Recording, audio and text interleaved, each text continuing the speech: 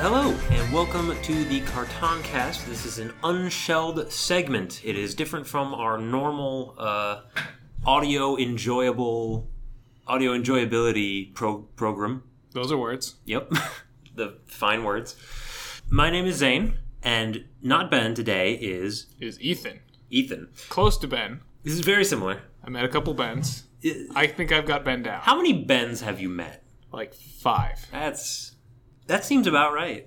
That's about the average Benitude.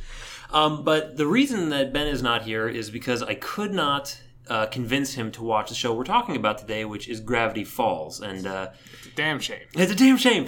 Ben and I have gotten to this point in our cartoon in our relationship where we can kind of only communicate through cartoons, and so there's like an informal hierarchy of how it works. So if one of us can recommend something to each other, and we can say, okay, yeah, maybe. Don't check it out. Send a link. Don't check it out. After like the third or fourth time, he's conceded the right to talk. Yeah, he's conceded the right to talk about it, and so I have to drag you on because you didn't introduce me to the show per se. I was aware of it, but you supported the idea of me watching it, and I did not look back. Yes, that is a good thing. So why don't you tell us a little bit about how you got into Gravity Falls, and then we'll talk about the show itself. Well, from my earlier years on Tumblr, I seem to come across a lot of Gravity Falls things. You poor man. Yeah, we were all misguided in college at one point or another. You see a bunch of Tumblr posts about Gravity Falls and Gravity Falls characters, and then one day I was really bored. No good video games to play. Watched everything I wanted to on Netflix, Hulu, everything else. We have every streaming service because my girlfriend's a monster. That is the only sentence we have about your girlfriend. We can leave it there. That's great. I think it'll be great. That's all the audience knows. So I was like, I heard this was a good show. Maybe I'll check it out. So I watched like the first couple episodes and then watched the entire first season. Yeah, that's how it happens. In pretty much a single sitting. Mm-hmm. Loved it. The humor was subtle. I feel like it was the kind of humor I enjoy more than in your face. Yeah, I've noticed, I don't know what the causes are, I've noticed a distinct change in the way the humor works in cartoons since like the late 2000s. Yeah. It's getting a lot more subtle, so you actually almost have to pay attention a lot more to get it. It's getting more like British styled humor. Yeah. it's like if you're not paying attention, everything they're saying sounds normal. Yeah, and then if you listen to the words, the joke's not in the primary text; it's in the sub or even subtext. Yes. So Gravity Falls it ran from 2012 to 2016, ended just last year on Disney and then Disney XD. I don't know what that is. Is that like just extra Disney? I figured. I assumed it was like that smiley face that people do. Yeah. That emoticon thing. Yeah. Get rated XD. So even though it ran for 4 years, it only had 2 seasons. As I understand it, each episode took a long time to be completed, but it was worth the wait. It's a very high quality show. The way I heard them describe it was they released half seasons because seasons are like 22 episodes long, which isn't abnormal for a cartoon or even like longer running sitcom style shows, but it was done in like half seasons, and every half season has some kind of mini finale sort of thing going on. Yeah, there was a definite sense of plot arcs. You know, the dynamic literary curve had a nice triangle shape, which ended up being very relevant plot-wise. Incredibly relevant. The triangles are important, guys. We can't overstate this enough. Yes. The Illuminati's real. And the show was made by Alex Hirsch, who also voices several main characters. He had previously worked on the Marvelous Misadventures of Flapjack, which was a show that a lot of other creators, like Regular Show and Adventure Time, worked on. So I think that's probably the epicenter of where this new breed of comedy came from. It kind of broke the mold. It was the first cartoon show I remember that came about like after cartoon shows kind of started getting dumbed down on the violence and the weirdness. Yeah. Like In Looney Tunes, people are just literally beating the crap out of each other, and everybody loved it. And Top quality. And then they're just like, no, you can't teach kids to beat up their pets. And then you're like, wow, these cartoons don't seem so good anymore. And then Flapjack was just like, let's get weird with it. We can't punch anyone, but let's rub sponges on them and see how they react. Let's give a disgusting visualization of the foot burn. Just the foot sunburn. But yeah, the show had this general idea. It was offered to be extended longer, but Alex Hirsch wanted to let it end naturally and not keep it resurrected as a zombie shell of its former self. Full-grown conclusion that I thought was a really good idea, even though I am immensely sad about it. It could have kept going forever, and I would have absolutely loved it, but it stopped when it should have. Yeah, and it shows that he respects it as a work of art rather than just a vehicle for, hey, I have some funny ideas that I want to get out. Yeah. Which is why we'll have a slight spoiler policy for our recording of this, also because Ben will listen to this episode before he bothers to go watch any of it. He's a fool. So I want him to, experience it fresh. I don't want to ruin him on some things. Yeah. If you're Ben, stop listening here. Any Ben, even. No, keep listening. We just won't reveal the last, I guess, quarter of the plot. Sure. Yeah. I think that's good. So we won't tell you who J.K. Simmons' voice is. You'll have to figure that out on your own. Mm-hmm. IMDb won't even tell you. Wait, really? Yeah. That's great. It's actually, it's partially... mysterious. It's partially hidden even on IMDb. Okay, so the hiddenness and this sort of roundabout way of expressing itself is a major theme in this show because... there are cryptograms, riddles, ciphers embedded throughout the whole show that sort of foreshadow and tease. So at the end of every episode, there is just a couple of frames with some weird image. It looks like a random barrage of letters and numbers, and they don't they will tell you what cipher tool to use to translate it, but the way they tell you is backwards in the theme song at the end. It's really complicated. And the notes are they're foreshadowing almost. They don't spoil it. But they almost tell you nothing. Yeah. They it's an obvious in retrospect kind of thing. Yeah. That I imagine would be fun to play along with if you had more time than I did. Yeah. I'm no. Give me more of the good stuff. Yeah. Just let me watch I want to hear old man growls. God, how many times did he have indigestion? I think it was once an episode. Wasn't that his catchphrase? Just audible indigestion? Yeah. So yeah, and it works very well as a theme because the show is about this town called Gravity Falls in Oregon. Mm-hmm. As we all know, the spookiest state. By far. Delaware, close second. Pennsylvania. Spooky? There's just horses and that's where the vampires are kept. Oh, yeah, that makes sense. Yeah. Go Penn State Vampires. That'd be the best mascot. You just get to bite people in the neck. There's a lot of would that be in the theme song? The fight in vampires? Bite them in the neck. And then you convert them to the realm of the undead. They have a lot of sports teams that are like the Devils, but they don't have the Satans. Yeah, you can say the devil all you want, but as soon as you say his name, everybody gets scared for some reason. Yeah. This is a weird Voldemort vibe. Devils is good, but Lucifer's is bad? Yeah. Come on, where's the line? The 666s, it's just too cumbersome to say. You can't really... Go Sixers! No, there's too many of those. Too many Aren't the Sixers in Pennsylvania? Too many numbered teams. Yeah. It's you're a number. We're number one. If you... Oh god, don't bring him into this. So the show is set in Gravity Falls, a town which is heavily implied to be and then explicitly revealed to be a weirdness magnet. Yeah, they don't go into it too much, but it's just weird. Yeah, so, weak spot between dimensions. We've seen this kind of thing before in other media. It's just done really well here. And so you have all the hallmarks of something like in Buffy, where the townspeople don't really notice or care that strange shit's afoot. Right over their head.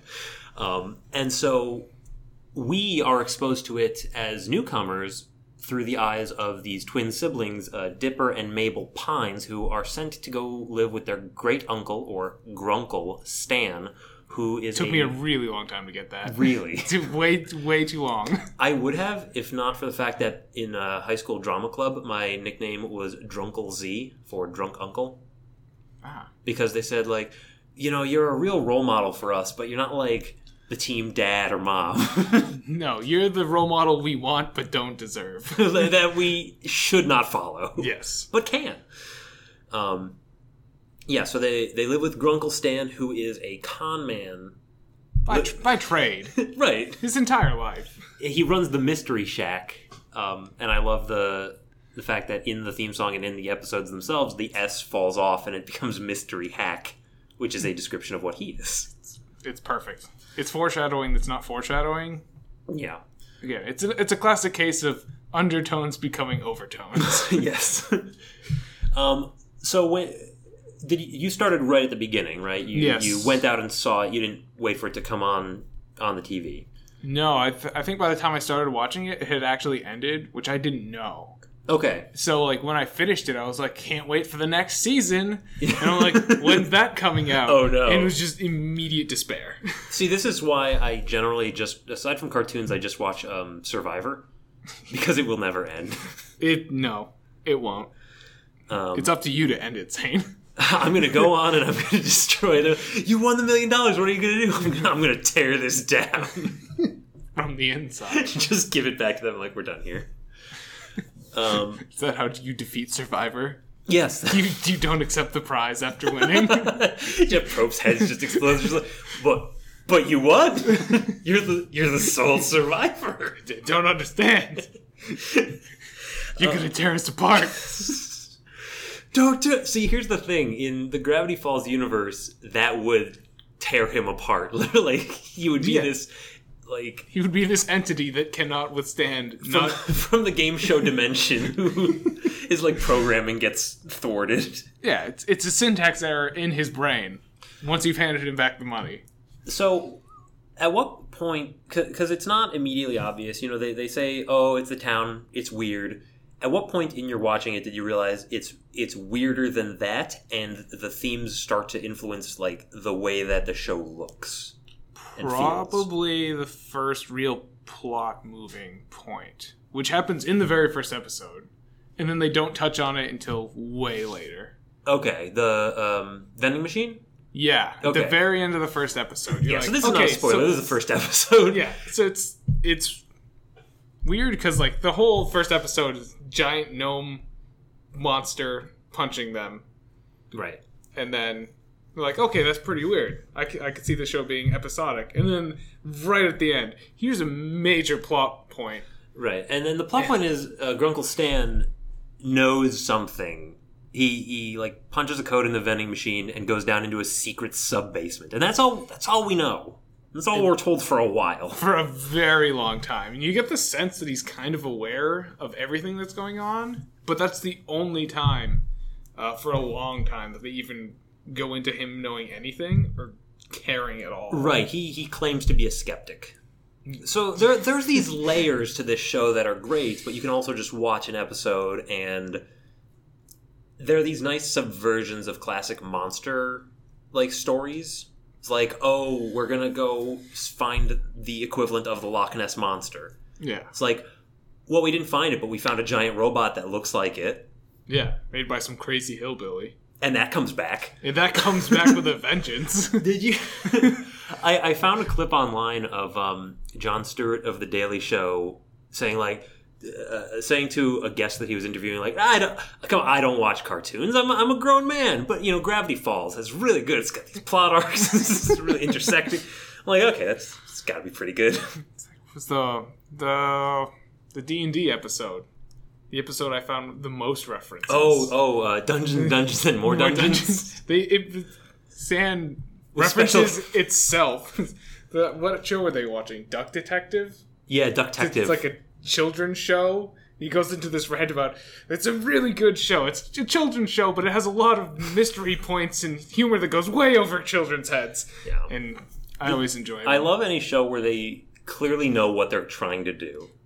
And they're doing it well, and then they just go overboard referencing themselves. Right.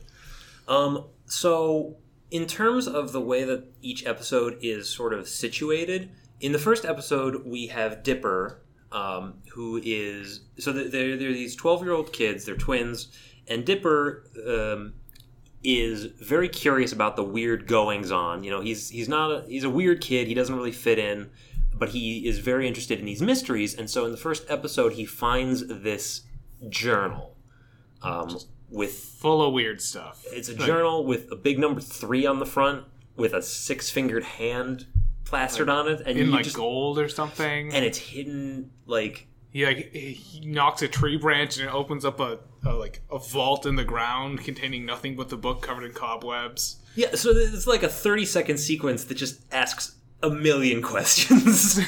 Yes. And so what happens is he discovers thing after thing, and the author of the journal understood that weirdness was happening. And he says, oh, well, what happens? You know, what did he have to say about gnomes or the undead? Mm-hmm. And he starts adding his own little notes. So in the first episode, it says, oh, these are gnomes, this is where they live, this is what they do. Weaknesses, blank. Yeah. It's blank. So he has to find it and fill it in. And you're like, oh, he's gonna be Junior Monster Detective. Yes. In a kind of a very episodic way. Turns out the weakness is leaf blowers. Yeah, because they're small. Yeah, and apparently those tiny plastic rings that hold 6-packs together. Oh, because they get their head caught in one. I love it. The gnomes keep coming back, and I love them. There's just in the background doing weird gnome stuff. There was one time where the gnome is just bathing in a bathtub filled with squirrels, and they're just circling around. And the kids find him, and he's like, "Oh, this is a normal thing. All gnomes do this."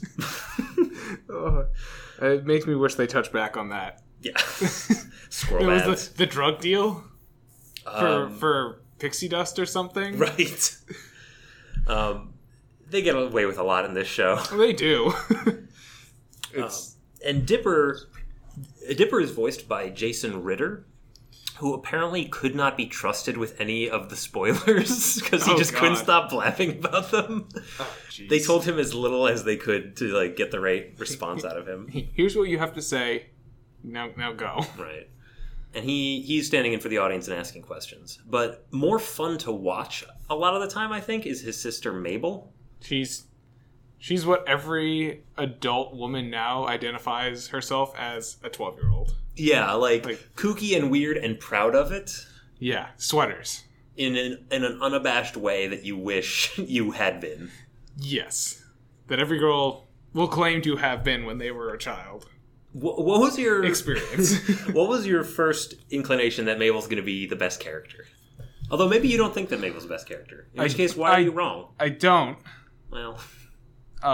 only because I like one character more. Oh. But I will say that I thought Mabel was going to get annoying when I was first watching the show, just like I thought Seuss was going to be kind of a lame comic relief. Yeah, we've seen these characters before. Yeah, but again, they're done just so much more subtly that the humor is just way more, I don't know, almost realistic. Mm-hmm.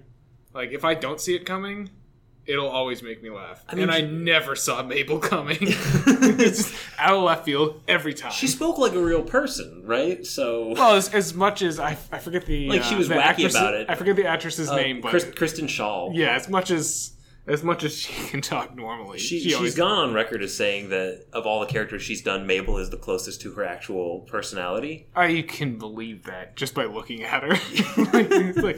Yeah, that makes sense. She looks straight out of an 80s cardio video. Mixed with a 12-year-old girl. Somehow. Yeah. Creator Alex Hirsch said that if he couldn't get Kristen Shaw to play Mabel, the whole thing was pretty much off. He couldn't go ahead with it. So what do you think about their relationship, the main one? Because we follow them both, and it's, we've seen sibling relationships before in a lot of cartoons. This one's a little different. I mean, they are twins. So sibling relationships, you see them a lot. Twin relationships, a little bit less, but it's still not uncommon. Well, you have a twin. I have a twin. So is this true to form? When you're 12 you guys go off on mysteries? When you're 12 years old, we didn't have mysteries to go off on, but we did everything together. There were squirrel bathtubs up to here. Yeah, everywhere. We tried one once. It was bitey. Yeah. It wasn't. Well, you gotta bite back. Yeah, you do that, and then it just becomes a bloodbath. I believe it was the wise philosopher Nietzsche who once said, beat them with their own kind. Fine Latin term. German. What? What? What? What? That's what the Latins say, right? Beat them with their own kind? Yeah. The Latins say a lot. Et pluribus et unum. Yes. But, yeah, I would say pretty real-to-life relationship between some They some get on twins. each other's nerves, but they always clearly care about each other. Which is refreshing. Can confirm. Yes. Yes. Can. It's like Yes, we can. normal family, but they don't get as mad. I guess. But it is very, I don't know. It makes a lot of sense. It is definitely kind of like an outward perspective on twins, but it's more accurate than I've seen a lot of things. Yeah. I don't know. I really enjoyed watching Mabel just because you never know what she's going to say. And her dialogue was always fantastic. So good. But it was weird. Like, you always know Dipper is going to find the mystery, analyze it, try and figure out how to beat it. Mabel's role in that is chaos. It's far more variable. It's a randomness factor. She might help, she might hurt, but she's going to be there. What are some specific episodes that you can remember where, she just threw a curveball in? Threw a curveball. Drawing a bit of a blank. Trying to think of specific. I can think of. Was it the sock puppet episode? Oh yeah, where Dipper gets possessed. Dipper gets possessed by a character we haven't mentioned yet, Bill. Bill Cipher. We'll talk on him in just a minute. Yeah, but Dipper gets possessed. Mabel's running a sock puppet show for this man who she's just enthralled with, which is a common theme. He's 15. I usually hate it when girls in cartoons love boys, but this is very every boy. She clearly just is a kid who wants to be an adult. She just wants her summer romance in that way. Yeah, exactly. I mean, she doesn't want to grow up, but she wants the trappings of being cool. Yeah, I mean, that's every little girl steals her mom's mystery novels. I assume about. I don't know. Harlequin, I can only pursue Harlequin romance. Yes, exactly. So Dipper gets possessed, and then Mabel's just way too busy trying to put on the best puppet show for this guy who's just a weirdly too enthusiastic puppet enthusiast. all the male interests are terrible. Uniformly terrible. It's just so bad. Yeah. I forget why she's enthralled with him. She likes puppets. I think he's voiced by one of the Backstreet Boys or something. It's just that. But she just is so unwilling to help until the last minute because it has to be the best puppet show or he won't like her. And the way that occurs in the episode is where she is forced through a really bizarre series of circumstances. She's always forced to make the decision of do the thing that you really wanted to do and were going to do, or be good to your sibling. And they do that quite a bit. And it goes back and forth a lot. It does. Too. They keep the stakes high. The stakes are usually pretty high. They don't come out and say it, but death is usually on the line. Right. Which, I don't know, it gives some kind of suspense to it. Or in the case of the first episode, it's you have to marry every gnome in the forest forever. And then it's just, what? Why gnomes need a wife? Why 1,000 gnomes need one wife? Man, you don't mess with them. All right, we had this conversation with the Smurfs. Are they mammals? Are they insects? Is there a hive queen? They have a hive mind. It's pretty apparent. That's true. Schmebulock probably is outside of the hive mind. Damn it, Schmebulock. But yeah, I guess it's so there's a lot of great moments in any given episode. Aside from the dominant plot arcs, the actual stakes or scenario of any given episode escapes me to a degree. It's a good mixture of episodic with plot episodes also. Yeah. I find a lot of shows don't do it as well as Gravity Falls did. What I really like about it is you don't necessarily know which ones will be... Which one will contribute to the plot arc in a major way until maybe the end of the episode. Yeah. It's really hard to... Which I really like. It's a show that you can rewatch passively, and it's fabulous. Because it's episodic. It's almost like Ed, and Eddie, where each episode individually is kind of meaningless and separated from itself. Probably except the time traveling episode where Waddles comes in. It wasn't really a plot moving episode, but then you get Waddles, the pig. Because now there's a pig. Now there's time travel elements. Now there's Time Baby. Now there's Time Baby. All these things that are like cute one-offs that come back in major ways. Yes. So for the first season and a half, the big thing is Dipper found the journal that has a big 3 on it. Who has the other 2? Or where are they? Who is the author? This central mystery.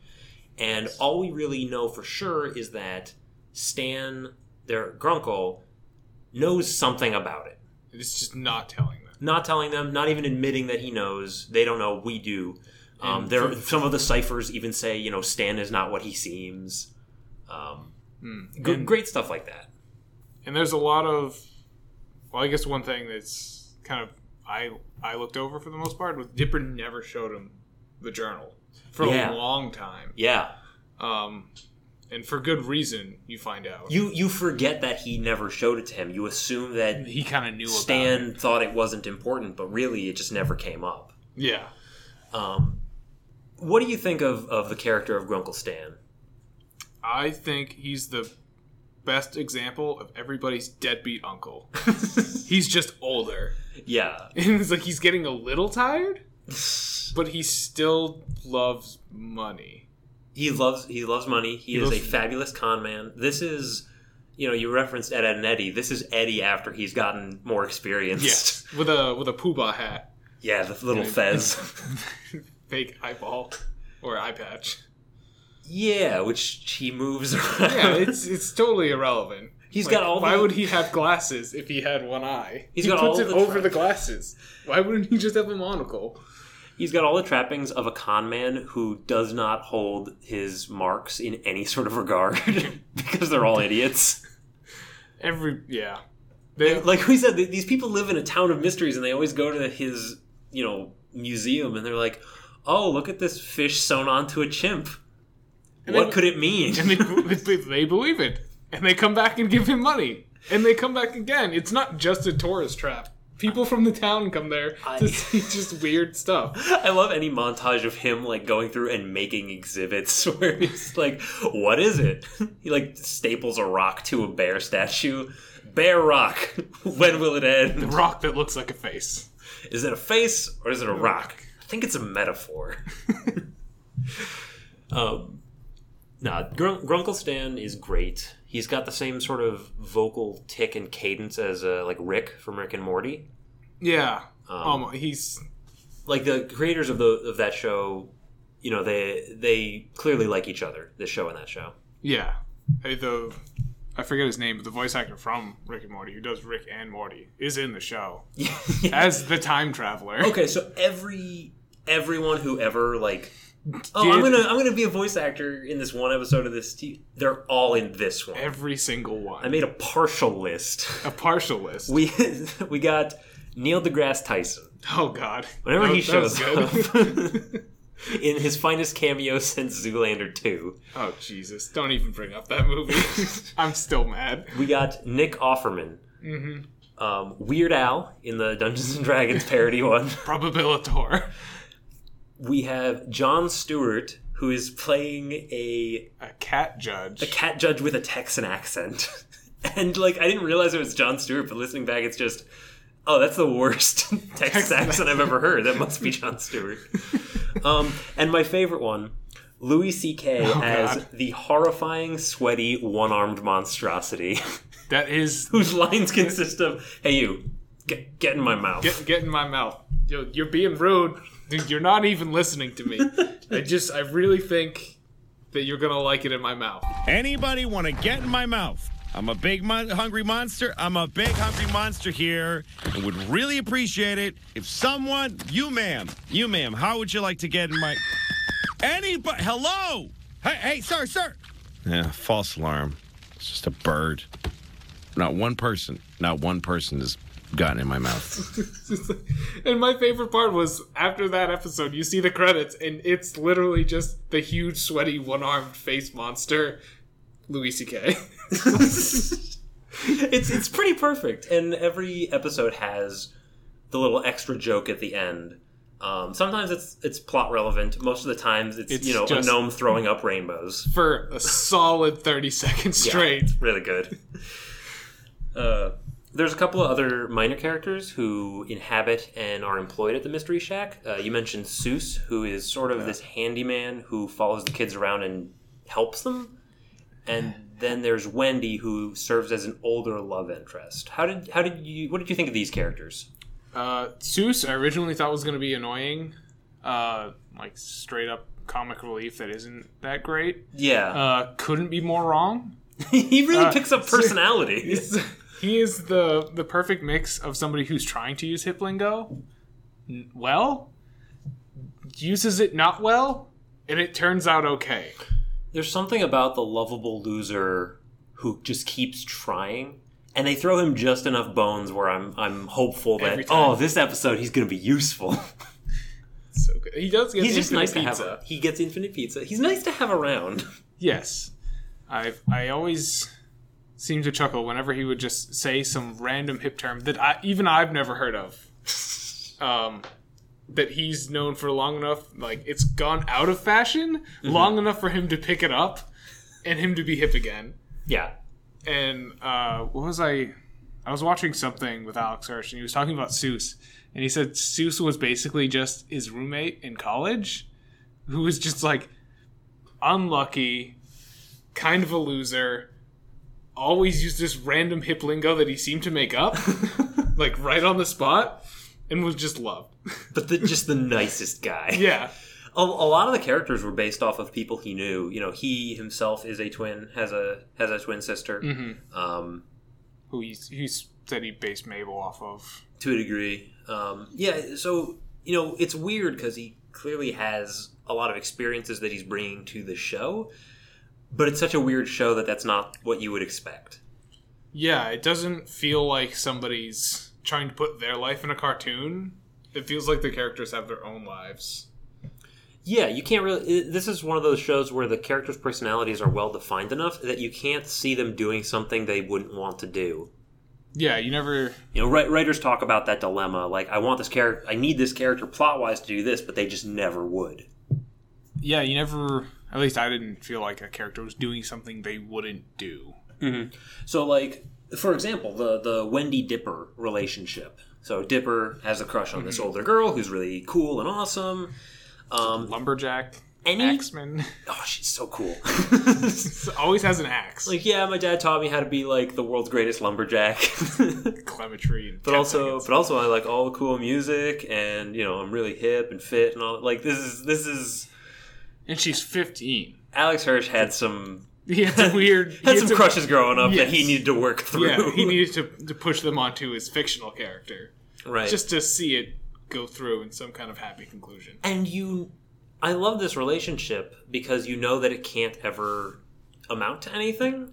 Even though they're only they're only 3 years apart. So he's 12 and she's 15, but that's so not cool when you're that age. Yeah, like, okay. This is the Transformers defense, right?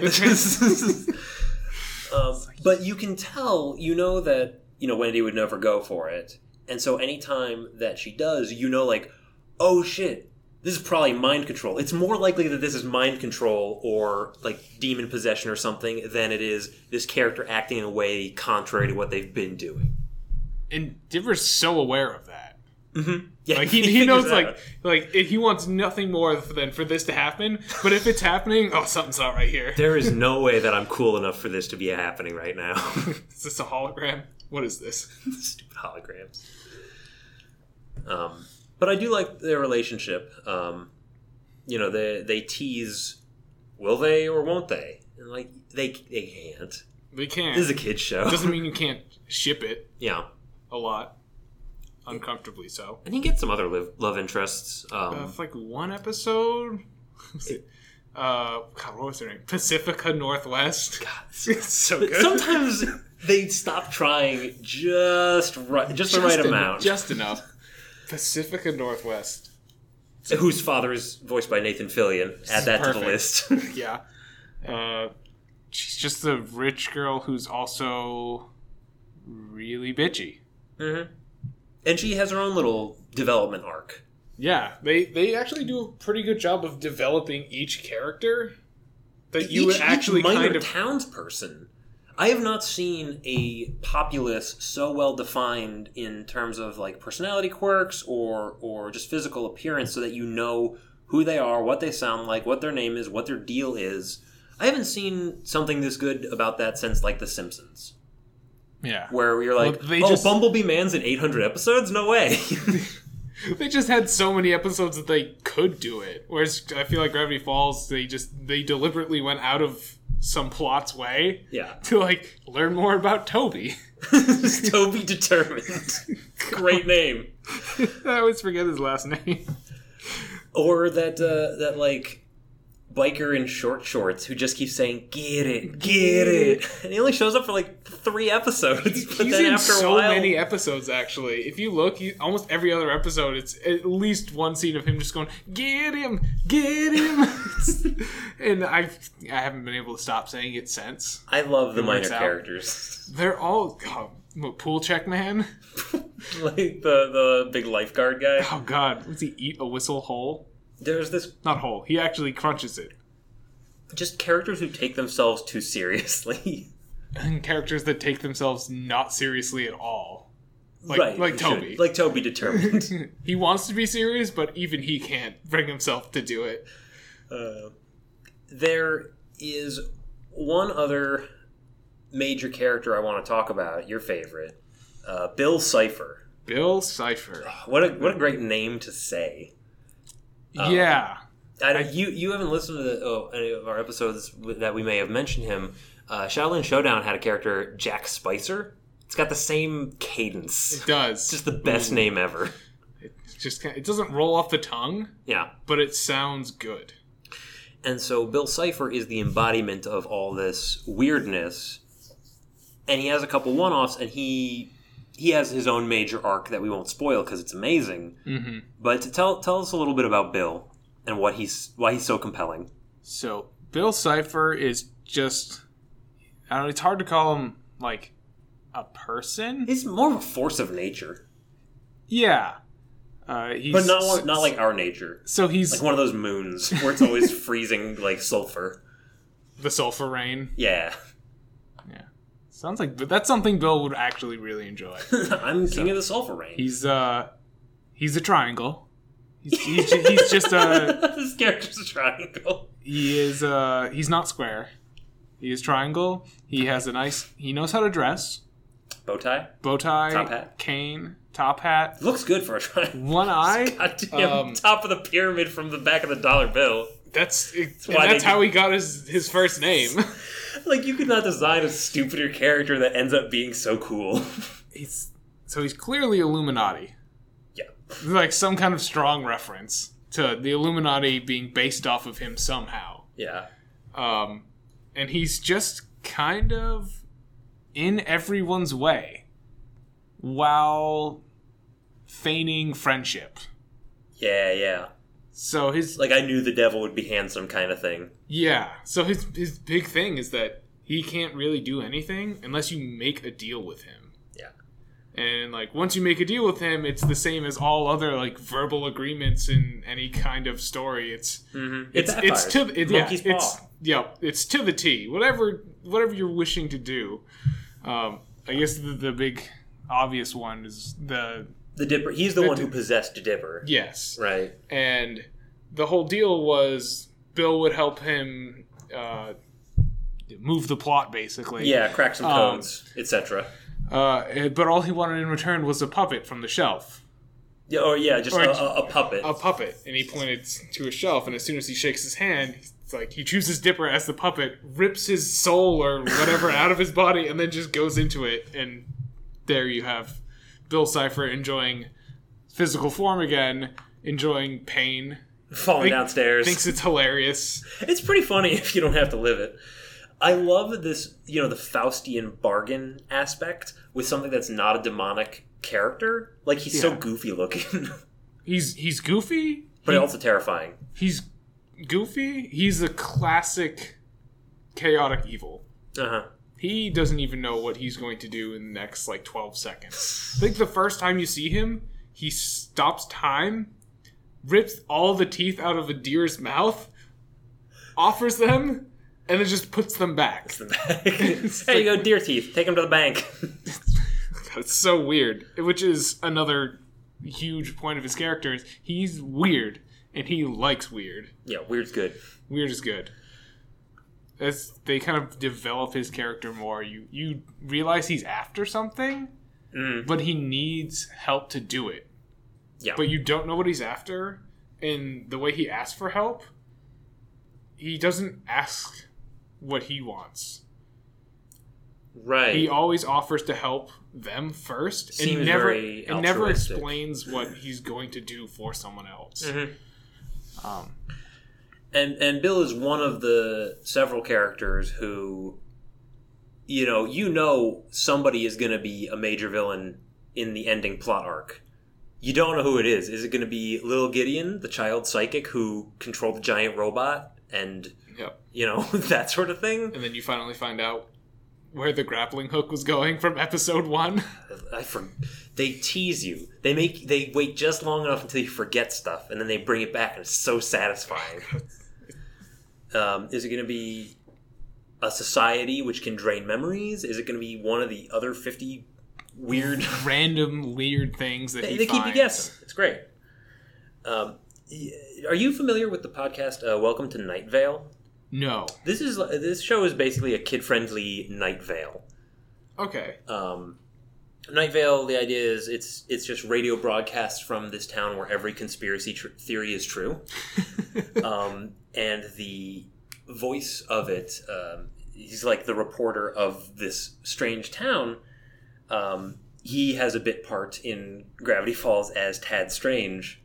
They say, everyone in Gravity Falls is a Tad Strange. Well, except, of course, for Tad Strange.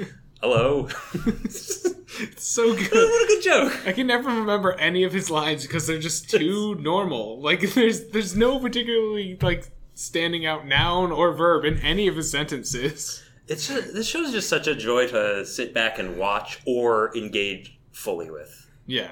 You can do both. It's pretty easy to do both. You'll get more out of it if you sit there and watch it, carefully. You'll pick up on stuff. They drop a lot of hints if you're looking carefully. But again, I turn it on all the time just as a background show that you'll, I don't know, I'll be on my computer and it'll be on the TV and I'll just look over and without fail, something funny is happening every time I look over. And it just makes me giggle. The first time that I actually saw the show, on a screen, was at the laundromat. And just some random episode in the middle. I had no context for anything. I didn't know what was going on. I'm just doing my laundry. And I couldn't look away. I'm like, all right, maybe there's something to this show. Let's take a look at it. Can you remember which episode it was in hindsight? I can't really remember what was going on. It may have been the first one, which, happy day. Yeah, didn't spoil things for me. I mean, I guess getting back to the idea of who's going to be the big evil thing at the end, that you can see it at the end of every episode. It blinks. You see it at the end of every title or theme sequence. You're like, what is that? The first couple times I saw it, I was like, was that there? Did I make that up? Makes you question it. It was like, that was probably me. And then by like the 5th episode, you're like, no, they're putting that in every episode. They're up to something. I love it because in the final plot arc, and the theme song changes to become this unholy menagerie of like bone melting sounds, panic chords, and all these other things. They throw you off, and then the entire title sequence changes. Whole title sequence, slightly, yeah, just enough. Giant tree trunks, giant's feet. Yeah, like instead of a waterfall flowing down, it's a blood waterfall flowing up into some black portal to nowhere. That's so good. So what did you think of the main theme music, like the actual main theme?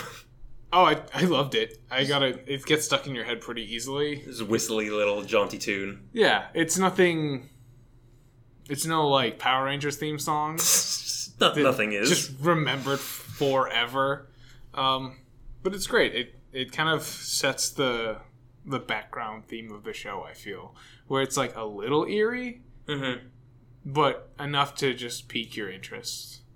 Yeah, without frightening anybody, without just being too and weird. The cinematic of it, looking around at these different places in Gravity Falls. Oh, it's the billboard, it's the giant lumberjack statue, and then zoom in to look at any of the characters. Oh, he's exploring a cave, then there's a skeleton.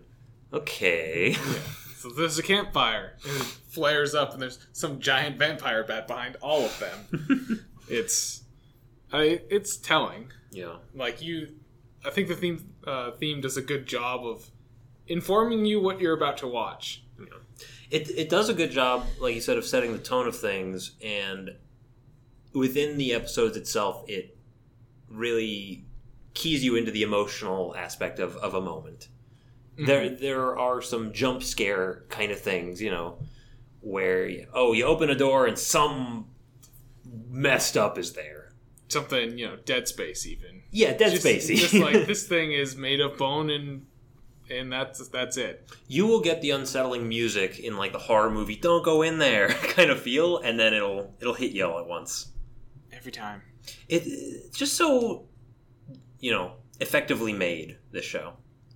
And I've never been a tremendous fan of Disney shows. Yeah. I was always a Nickelodeon Cartoon Network kid.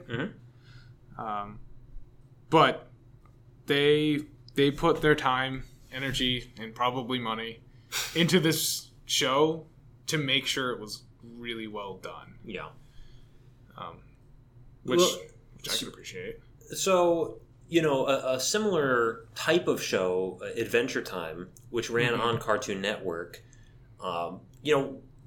that I think is a more mainstream show. What are some like key differences there? Why do we enjoy Gravity Falls more?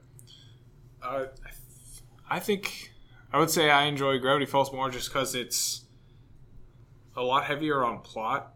There's a lot less kind of filler. Not to say that Adventure Time is mostly filler or anything like that, but you feel that there's more going on. Yeah. I like the characters a little bit better. I think another good point is it's not too weird, whereas Adventure Time can get too weird. It follows its own rules in a way that you know that the resolution is not going to be some Deus Ex Machina. It's going to be something that they established 10 episodes ago, but they have. Yeah. Whereas I think in Adventure Time, a lot of what you see is, like you said, they're already in a fantasy realm. Yeah, they're in. I think Gravity Falls is just more upfront about what it's about. Yeah, and Adventure Time is going to be weird. Like just immediately getting into it. Okay, this is going to be weird, but I think if they just take too long to get to any plot points. I don't even know if the show was originally going to have plot points. Almost, just because they're so few and far between. Whereas Gravity Falls, like, they're few and far between, but again, there's only like 44 episodes. How far can they be apart? Yeah, I mean, there's plot points, but there's also character points. There's desire, like, you talk about a character, you talk about who they are, what they want, what they do. Those different points. and those are developed at the same pace but spaced differently than the plot ones. So it builds even the episodes that aren't plot important. They're character important. They build the feeling, and they contribute to the climax. I think every episode somehow builds some kind of foundation, be it plot foundation, character foundation. It's building up to something.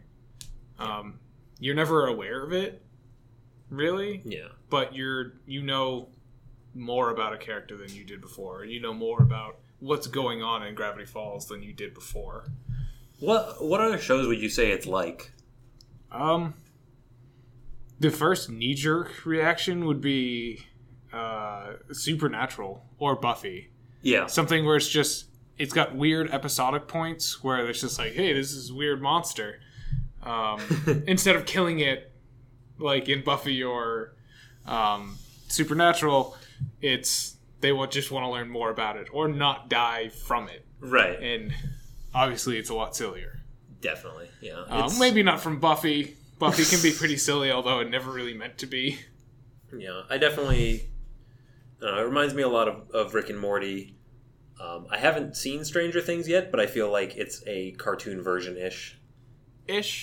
Stranger Things is a lot more serious. That's what I feel figured. Like, at least Buffy and Supernatural, they have like they're serious and they have comedy points. Stranger Things is kind of just like the main thing gets you the whole thing. It's just like 80s seriousness, which you can laugh at because it's the 80s. God, the 80s. I hate that they're coming back. Oh God, they are. It's the worst. Why can't we bring the 70s back and get more disco?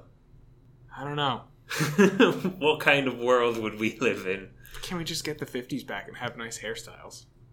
I saw a great mullet yesterday. A great mullet? It was a clarinetist with a great mullet. Oh, boy. How great. On a scale from 1 to great, 1 being the greatest. Like, at no point did the hair exceed the width of his head. So that, like, points there, it was, like, nice. Coiffed, I don't know. It's really good. His pompadour in the front, party in the back. Pompadour all over. Man was a poodle. So this show, so you had access to this show through, your Tumblr days. What was the fan response? Like, what did other people... Why was it so community-based, I guess? People just really loved it. Mm-hmm. It kept them hanging at the ends of their seats when they would stop for a while, like a mid-season finale, and you wouldn't get any episodes until like a year later. It kept people engaged, making fan theories about Bill, about Gravity Falls, about who the author of the journal was. It kept the community really driven to try and figure it out with just subtle enough hints that you could theoretically guess right. Yeah. And I think not only is like communities really good for that, like Tumblr, Facebook, all these other social media outlets are really good for driving a community towards something like that. Yeah, building what they don't tell you out of what they do tell you.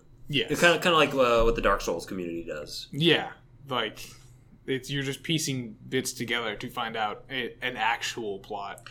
I've seen some videos where they show you little tiny things in the background and connect them to something that was in the background of another scene in somebody's memory, and like just like okay, what are some possibilities here? Like, it's all there if you know what you're looking for, but you'll never know what you're looking for because it's incredibly subtle, which is something I really liked about it. When I like finished the show and like went back at all the fan theories and watched all these little shorts with Alex Hirsch explaining like, yeah, you could have known who the author of the journal was if you looked at this, this, and this. You probably could have pieced it together. Yeah, and you're like, really? You could have placed A, Z, and H together to get this. Like it was impossible for the intended audience of Gravity Falls to really put it together, but it was out there. Yeah. It's like, I mean, it was on Disney Channel. They were showing it to kids, and whoever else was watching. Yeah, it seems like the kind of thing you grow up with. Yes. Now, they came... The journal, which has all of the, arcane and mystical stuff in it, kind of tabulated, they put that out as a physical book. Yes. Tell us about this book. So I got it. I read it. It's yours now. You read it. Tell us about this book.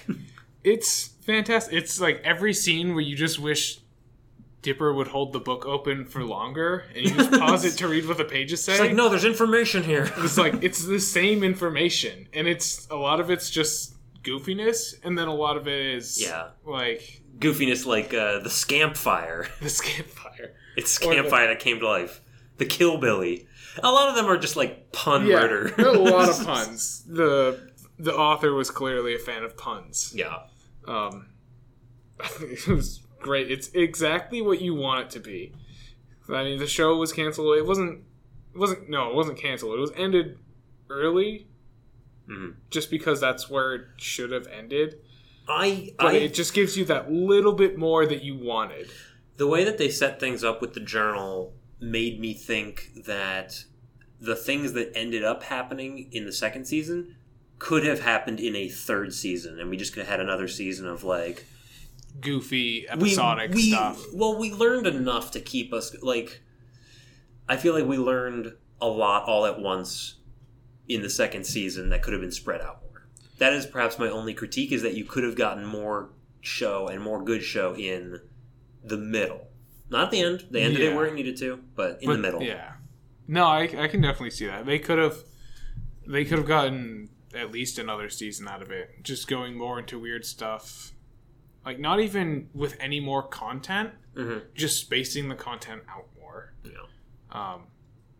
Which may have been a good idea, but I still think it makes for good rewatching because you're never bored. So much is happening. Yeah, you always pick up on more stuff. A lot of Seuss lines go really undetected, and it's so good.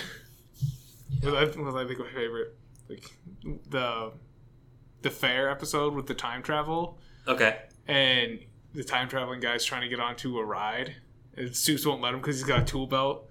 And the line, I watched the show like 2-3 times through, and I just had it on one day, and I just heard Seuss's one line. It's like, you got to take that tool belt off. One of your tools might fly off and accidentally fix something.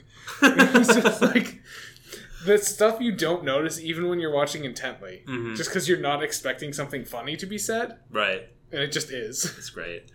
And even a character like Seuss, who looks ridiculous, sounds ridiculous, seems really simple on the outside. Total comic relief. Like, he gets his own tragic backstory. Yeah. Everyone does. It's great.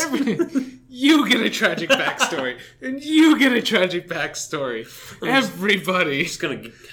we already finished this character. We can fit a little pathos under the rug there. There we go. Yeah, that's good. How can we make it more perfect? Sad? Anything else? Any other things about this show? In terms of the journal, the physical journal that came out, there is another one coming out. Oh, yeah? Yeah, it's a full thing. It's like, on pre-order, it's like $160. Jesus. It's a leather-bound, metal-clasped third journal, and it's the whole thing. It's parchment paper pages. That's so good. With blacklight ink, just like in the show, that you need to use a blacklight to see anything in it. It's so good. They understand their audience. They do. You can't fault them that. Because I'll drop 160 easy on that. You need to stop spending that much. You need to stop spending money on, like, weird cryptography blacklight books. I know. It's a real problem. People start to question you. Start your own mysteries. I don't know any good mysteries. That's why you start them. But how do you start something you don't know? We've been over this. It is a mystery. Oh, no, you're going to have to make a deal with the devil. What's another thing? Best side characters? Not like Mabel or Wendy or any of them. Best side characters that appear once, maybe twice in the entire series. Yeah. God, what the hell was their name? The boy band. Oh, in Talent? No, that's, God damn it, that's from Pelswick. Several times. The cloned boy band. Cloned boy band. They're just running in wheels. So, like gerbils. 2013. Like after every That's all he says. I just want to make out with a tree. So beautiful. Never seen one. Was it when they get outside for the first time? What is that big orange thing in the sky? I'm gonna stare it down. It's so hard to explain this as a cohesive show that works as well as it does. Listener, Ben, go watch it. Sorry really for spoiling the ending. You're gonna love it anyway. Go watch it. It's not obvious, but it's like 98% obvious. Yeah, come on. Don't you lie to me and everyone else. You got to at that point. That's just about all I have. Without spoiling anything. That is fine. Do you have an internet presence that you would like people to flock to? Don't look me up on the internet. Good. Don't do it. You'll find like 2 things. Neither good? No, both are pretty good. Just don't look me up on the internet. Yeah. Preserve anonymity. You didn't... Nothing to see here, folks. No. Gravity Falls, totally normal town. What do we say? Don't talk about all that. Never mind all that. And yeah, so in conclusion, every conspiracy theory is true. What was it? What was it? Reality is an illusion. The universe is a hologram. Bye, Gold. Bye.